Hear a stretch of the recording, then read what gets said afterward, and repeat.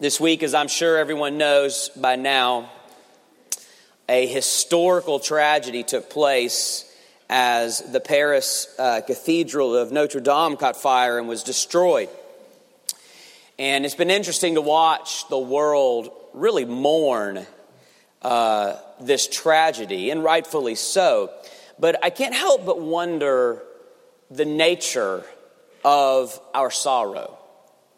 There's a difference in mourning the loss of a historic relic and mourning the loss of something alive and active.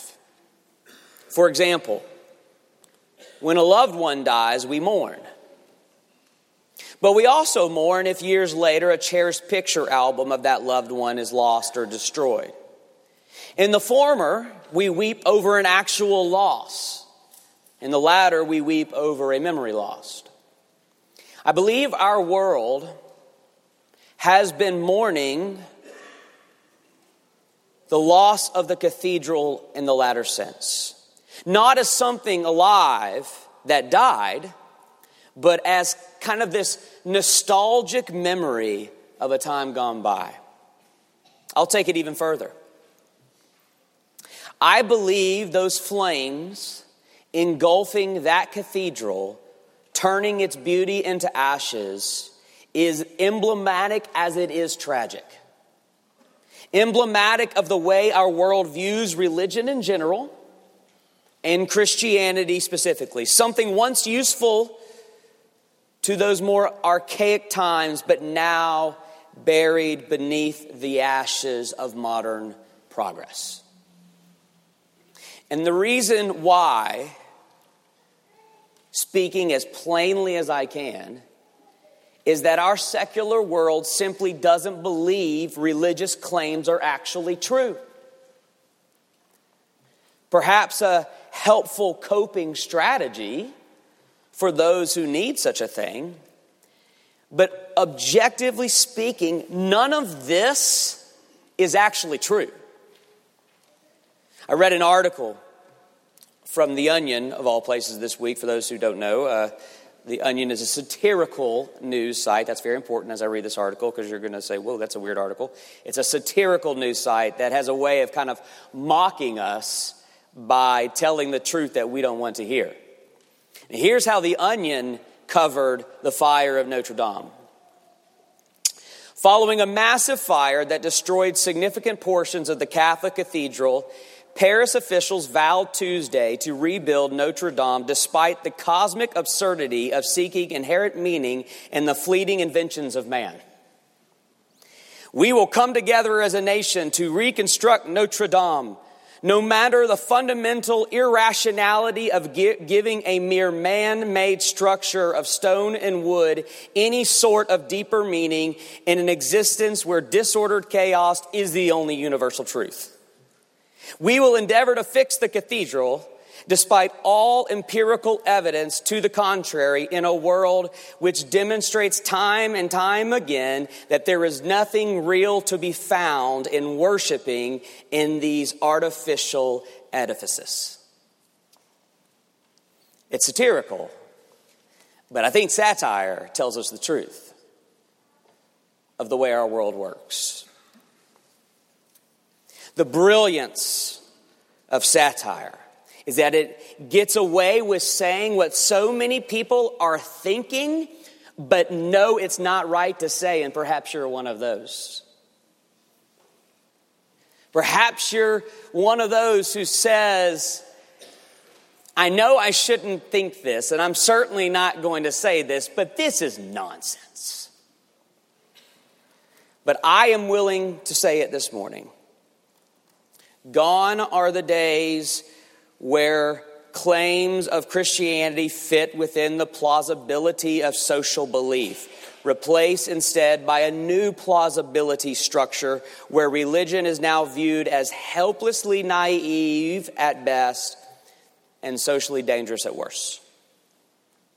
And so, as we watch the cathedral burn this week, as tragic as it was, perhaps it was fitting. Let the cathedrals burn. Our world has no more use for them and their false security for an age when we didn't know what we now know. What we now know is truly true. Well, we have gathered this morning unashamedly to protest that lie.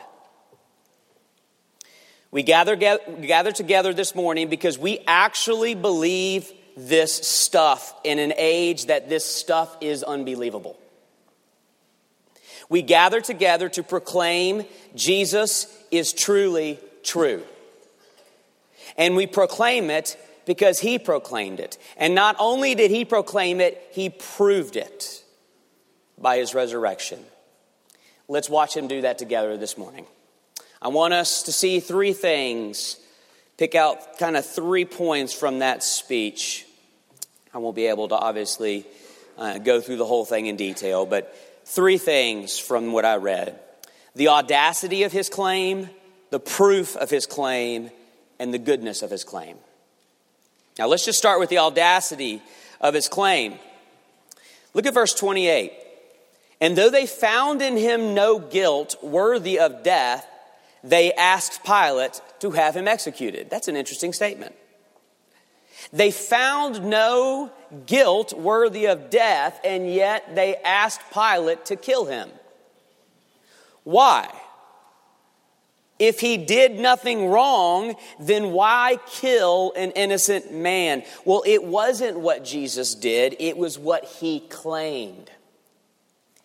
He claimed to be their God. He claimed to be their salvation.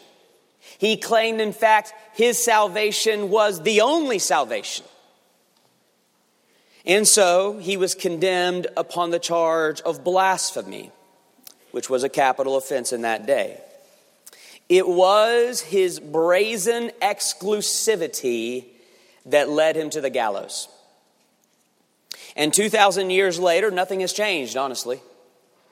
Nobody has a problem with Jesus as an inspirational figure. It is his claims that people find so disturbing, particularly in our modern society. The moment you claim to have the truth, you become the worst kind of villain in our culture. How can you possibly claim that you have the one truth, right? How can you possibly believe that your way is the only way? I think this has probably risen to the top of all contemporary complaints against Christianity. I think this has probably risen to become the biggest stumbling block in Christianity today. How can you possibly claim that your way is the only way and everyone else is wrong, that Jesus is truly true?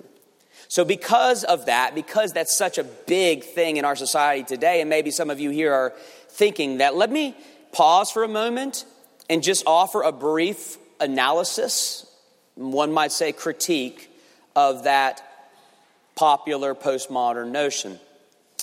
I sympathize with the heart behind it. I really do. Because honestly, so much harm has been done in the name of exclusive truth. When people are convinced that they are right and everyone else is wrong, bad things tend to happen. And so the reaction I get, the reaction against this truth harm is to do away with the notion of absolute truth altogether. If people would just accept that their truth is their truth, but at the same time accept that other people's truth is true for them, we would achieve kind of this utopian society of tolerance. Now, on the surface, that sounds so right. But in the end, it proves just as intolerant as any worldview. To say nobody should be allowed to have an exclusive truth is itself an exclusive truth.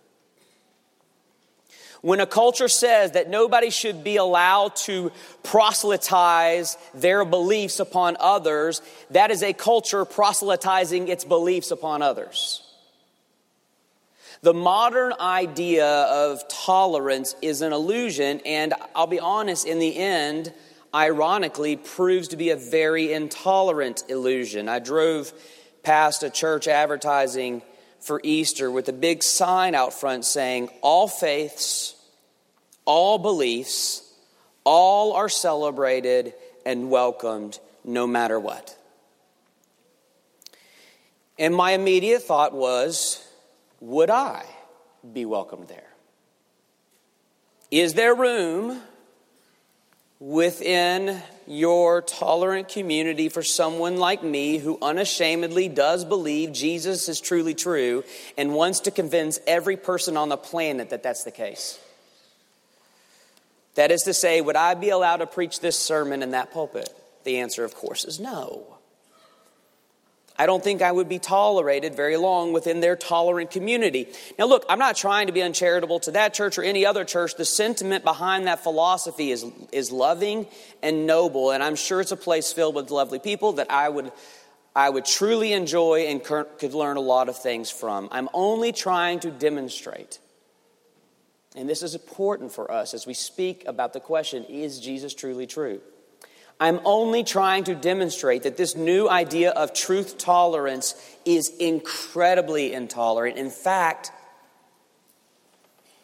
non-Westerners would point out that it has been created by a predominantly white, Western, postmodern worldview, which effectively eliminates 95% of all other worldviews in our world. You don't get more intolerant than that.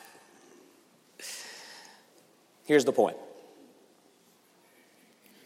Truth claims are inevitable and unavoidable. You have them. I have them. We all have them.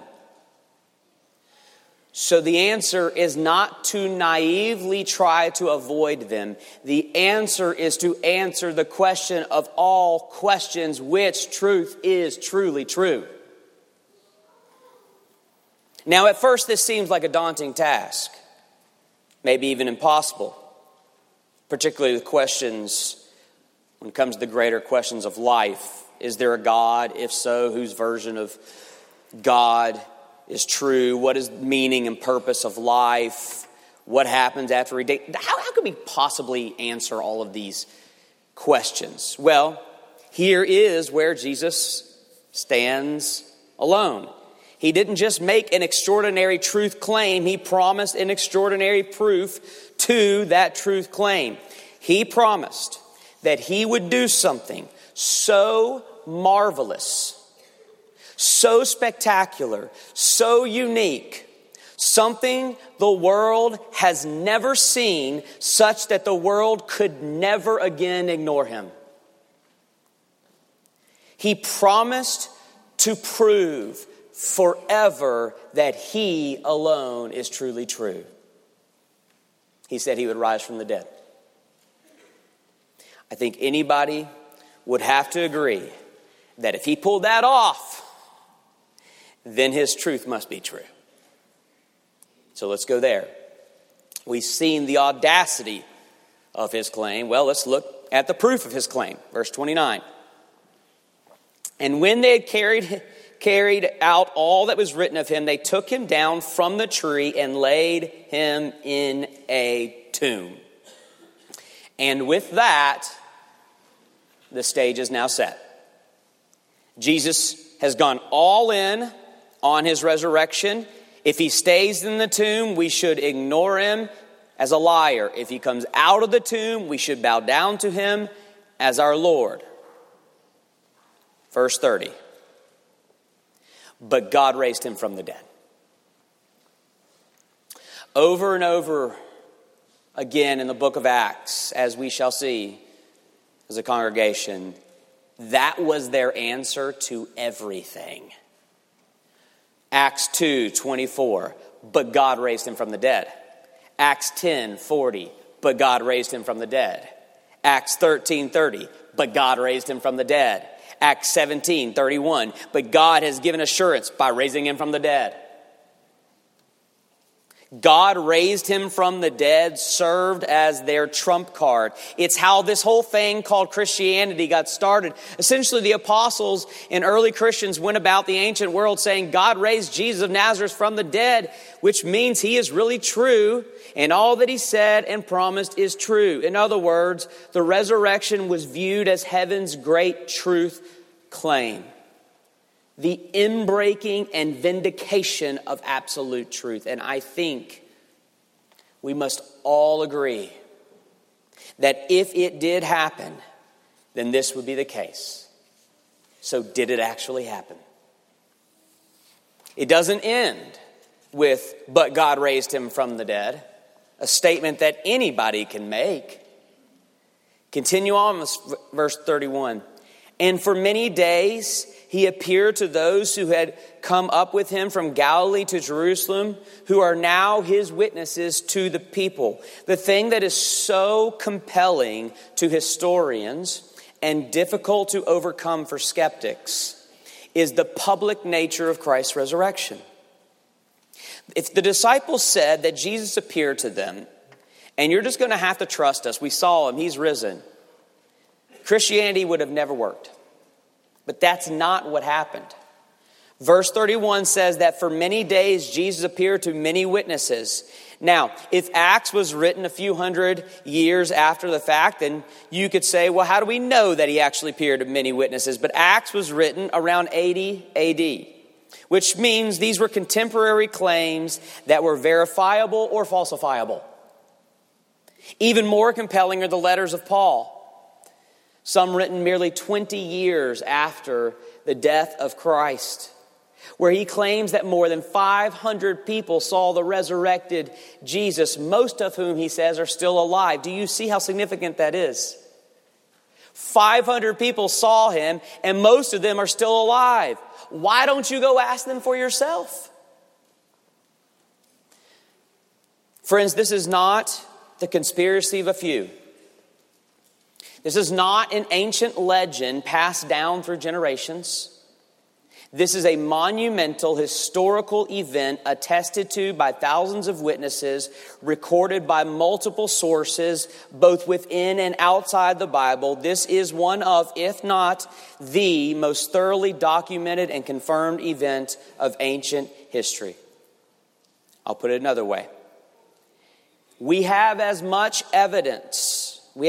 historical evidence of Jesus' resurrection as we do that he lived at all. So if there is enough evidence for you to believe that he lived, then you ought to believe that he lives again. Harvard scholar Simon Greenleaf put it this way: so overwhelming is the evidence that it takes more faith to not believe in the resurrection than it does to believe it. Simply put, were we talking about anything other than the resurrection, there would be zero doubt from anyone that it happened historically. But the problem for many, and I understand, is that we are talking about a resurrection. And that is why many say, I don't have an explanation for the evidence, but dead people just don't come back to life. That's fine. I can respect your honesty just as long as you are willing to admit that you now are the one choosing blind faith over historical evidence. Friends, Jesus of Nazareth is risen from the dead. It actually happened. And what this does is it changes the invitation of Jesus. I am not here this morning to ask you if you find his message inspiring. I think it is. I think you would find it inspiring, but that's not what I'm asking you. I'm not here to ask you if you agree or disagree with his teachings. I'm not here to ask you if you think he will improve your life, if you find your emotions being stirred. I'm not here to enter into the realm of subjectivity. I'm here in the name of objectivity. I'm here to ask you, what are you going to do with the resurrection of Jesus Christ? If he is risen, It does not matter what you feel about Christianity. It doesn't matter if his followers are hypocrites. We are. It doesn't matter if we have let you down. We have and we will. It doesn't matter if his claims are too exclusive for your liking. It doesn't matter if his ethics are too outdated for your tastes. None of that matters anymore. What matters is you have a dead man who came back to life, and we all have to deal with that. But what you will discover as you deal with this exclusive truth is that it is a breathtakingly beautiful exclusive truth. You see, I could stop right here. We could end the sermon now and I could say, Jesus risen, therefore he's true. Deal with it, people. But I'm not. And the reason I'm not going to do that is because our passage doesn't do that and the Bible doesn't do that. Instead, this is the message of the scriptures and of our passage. Jesus is risen, therefore he is true, and hallelujah that it's Jesus who is true. Because no truth is better than the truth that Jesus came to bring. So let's end with that. We've seen the audacity of his claim, the proof of his claim, finally, the goodness of his claim. Continue on with verse 32. And we bring you the good news. For those of you who know the gospel. We bring you the good news. Paul says it's good news that Jesus is true. Why? Well, if he is true, then all that he promised and all that he did is likewise true. And that's where Paul's argument goes ultimately, after he speaks a little bit to the Jewish audience about Jesus being better than David, because that was a stumbling block for them. His sermon comes to a crescendo there in verse 38. Here's the conclusion of Jesus being risen and true. Let it be known to you, therefore, brothers, that through this man forgiveness of sins is proclaimed to you. The resurrection does not just vindicate the truth of Jesus, it vindicates the promises of Jesus. Jesus promised forgiveness of sins, and he promised that his cross would make forgiveness of sins possible. That's all we've been talking about this week. In our Maundy Thursday service, our Good Friday service, that's all it's been about. Is his promise that this cross can forgive your sins. So when he rises, it means the cross worked. Easter is not just the resurrection of Jesus. It is the resurrection of his glorious promise that forgiveness is available to every single one of you. You can be forgiven. You actually can be forgiven. How do I know that's true? Because I know Jesus is true. Perhaps the notion of exclusive truth offends you. But if something has to be true, then you have to admit that it is really good news that this is what is true.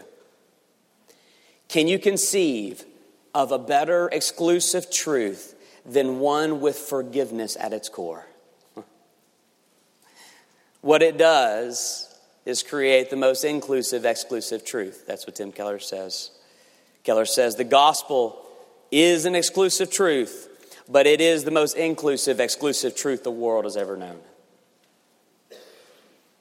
Here's why. Verse 39 demonstrates that. By him, by Jesus, everyone who believes is freed from everything from which you could not be freed by the law of Moses. Now here he's talking to Jews, so that's why he talks about the religion of Moses. But you can insert any other truth claim there, any other worldview. By him, everyone who believes is freed from that which you could not be freed by the law of Moses, the law of Muhammad, the law of progressive liberalism, the law of traditional conservatism, the law of secular humanism, the law of tolerant postmodernism. Insert your worldview. His point is, by him, you can be freed in a way that none of those others can free you. They all do the same thing. And it's the thing that we hate about exclusive truth. They divide us. They end in arrogance and self-righteousness and sectarianism and tribalism and scorn and hatred and perhaps even violence towards those who don't believe your truth. But what if your exclusive truth is this? We are all the same. Profoundly flawed sinners, desperate for forgiveness. And the truth that is proclaimed is that forgiveness is actually available. This is the essence of Jesus' exclusive truth. My truth includes all by indicting us all, but then offering forgiveness to all. There's a viral picture being shared all over the internet, which is quickly becoming kind of the iconic image of the aftermath of Notre Dame's destruction. We see piles of rubble and ashes, 850 years of history destroyed, except for one thing, and if you've seen the picture, you know. Hanging above the rubble like this emblem of hope's transcendence is the cathedral's iconic golden cross, not just untouched by the fire, but actually glowing from the heat of the fire. I mean, what an image. If you can't make a sermon illustration out of that, then you quit preaching. What a message. Perhaps our secular world has no use for truth in general and religion specifically. But the one thing the entire world will always need is God's forgiveness. And no fire and nobody can undo the exclusive truth that forgiveness is possible. If Jesus is risen, then Jesus is true. And if Jesus is true, then everything we want to be true and everything we need to be true is actually true. Praise God, Jesus is truly true. Let me pray. Lord, it almost seems too good to be true as we take 30 minutes to just contemplate that this actually happened. It feels almost too good to be true. Can it really be? But your word and your history and evidence all says to us, yes, it's true. You are risen from the dead. And because you are risen from the dead, everything you said and everything you did is true. We praise you. Fill our hearts with joy. In the name of the risen King we pray. Amen.